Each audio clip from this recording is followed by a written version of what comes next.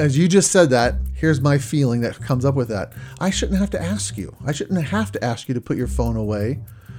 You should pick me first and your phone second. But it ends up being you pick your phone first and me second. And now I'm having to fight for your attention rather than you choosing me first. Welcome to the Secure Marriage Podcast, where we believe it's possible to fight less, feel understood, and enjoy a deeper connection with your spouse. We're your hosts, Paul and Shannon Elmore, and on today's episode, what to do when your spouse won't get off the phone. Okay, we're done. How do you deal with a spouse that is always on their phone? No Facebook, Instagram, none of that, just games and YouTube all the time on their phone. This is a purely theoretical question. You and I never wrestle with this ever. No, never.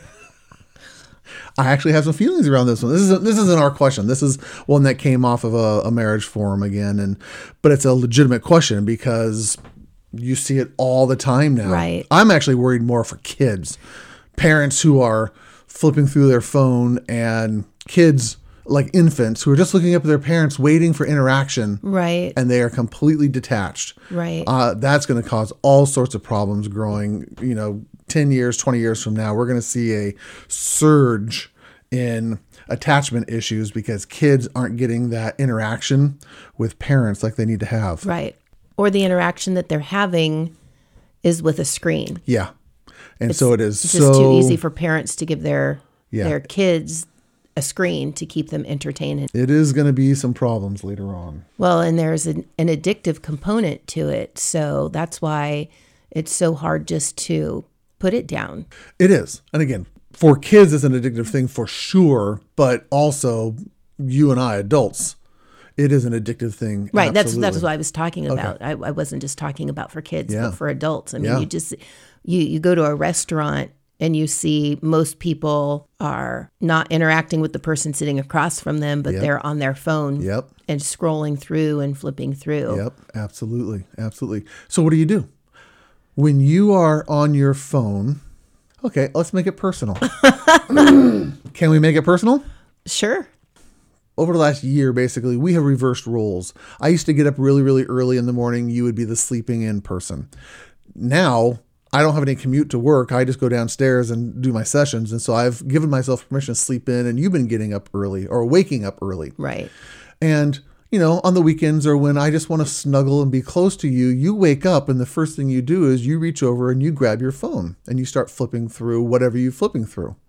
And I feel while I'm laying in bed there going, she'd rather be on her phone than snuggling with me. This sucks. This is real feelings at the moment. Right. I haven't told you this yet. What should I do? How do I tell you get off the stinking phone? How would you like me to communicate that to you? That's a really good question. Honey, you're disappointing me because you're always on your phone and you don't like me as much. You would rather be on your phone than being with me. Well, no, that wouldn't go over real well because that actually isn't the case. And it would probably trigger your defensive brain. Exactly. It would probably be better come across, say, hey, it's my morning off. I would love to just snuggle with you this morning. Okay. And that gives me a hint. Oh, okay, put my phone away. That's much better for me than just saying, why are you on your phone? What are you doing? How come you have to be on your phone? How come you're not paying attention to me? Because usually when I wake up, I'm ready to be awake. Sometimes it's because I just can't lay down any longer. And there's lots of reasons why. Yeah. And so here's what as you just said that, here's my feeling that comes up with that. I shouldn't have to ask you. I shouldn't have to ask you to put your phone away. You should pick me first and your phone second. But it ends up being you pick your phone first and me second. And now I'm having to fight for your attention rather than you choosing me first. And I think that's the heart of this question, right? Whoever asked it, because it feels like something else, something has now gotten in the way between the relationship and they are choosing this thing over their spouse. Right. And I felt that just as you kind of gave that comment. Why do I have to ask you to put it away? Why don't you choose to snuggle in with me first and leave your phone secondary? And again, I don't want to put you on the spot here. You're not in trouble. No, I realize that. And I'm just thinking, usually when I wake up, you're not awake yet. So I don't want to snuggle into you and wake you up. I know that you have probably had a bad night's sleep or you're just enjoying sleeping in. So that's usually my primary thought. Well, I just don't want to disturb him. Okay. So it's not about because I have to be on my phone first thing in the morning. I don't. There's nothing on there that I need to be doing. Right. I also don't want to just, maybe I'm not ready to get out of bed, but I don't want to bother you. I don't want to wake you up. I want you to be able to sleep.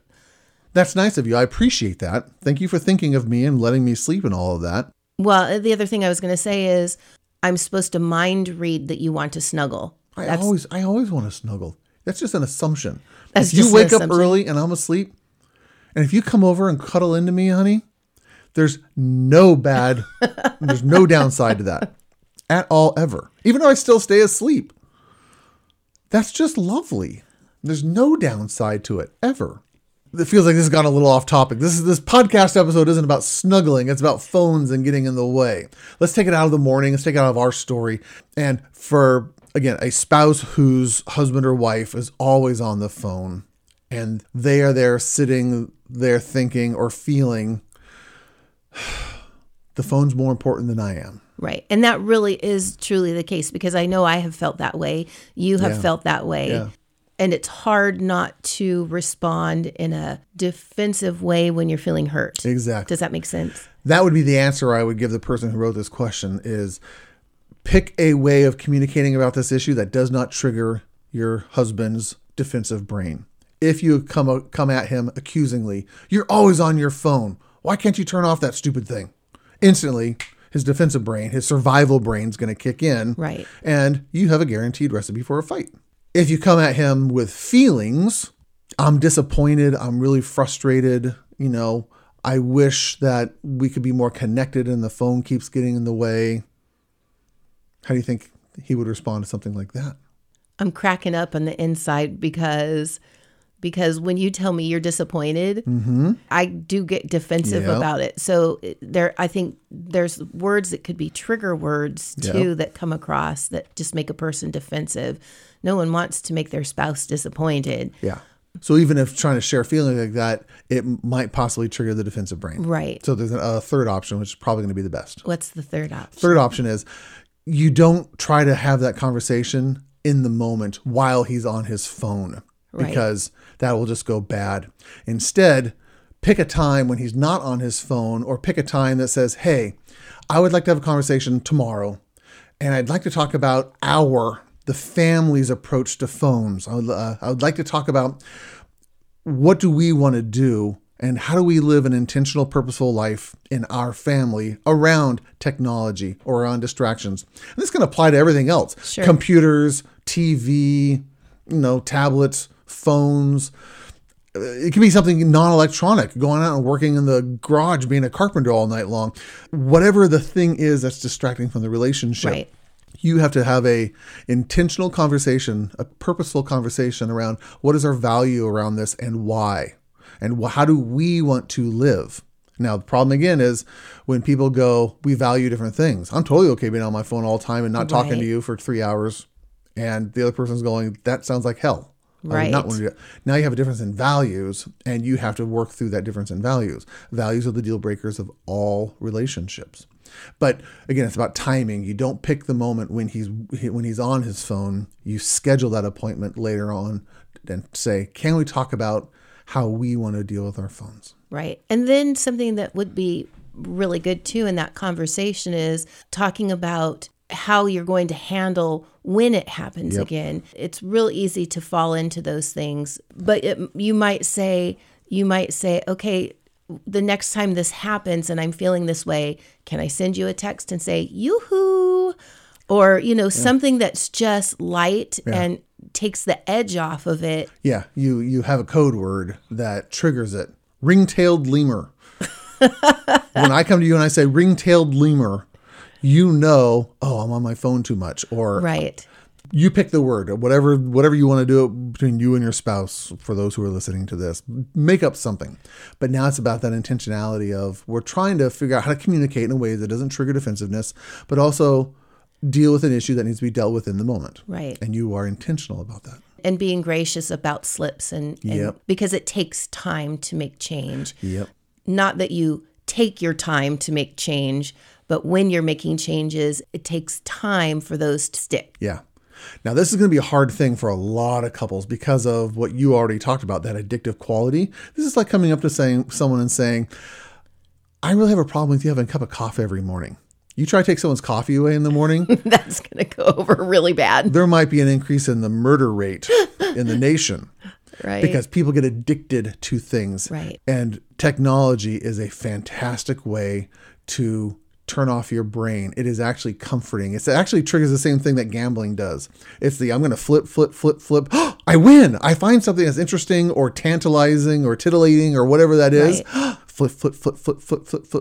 There it is again. I win. It's like pulling that little handle on the slots. Right. You win. You lose. You win.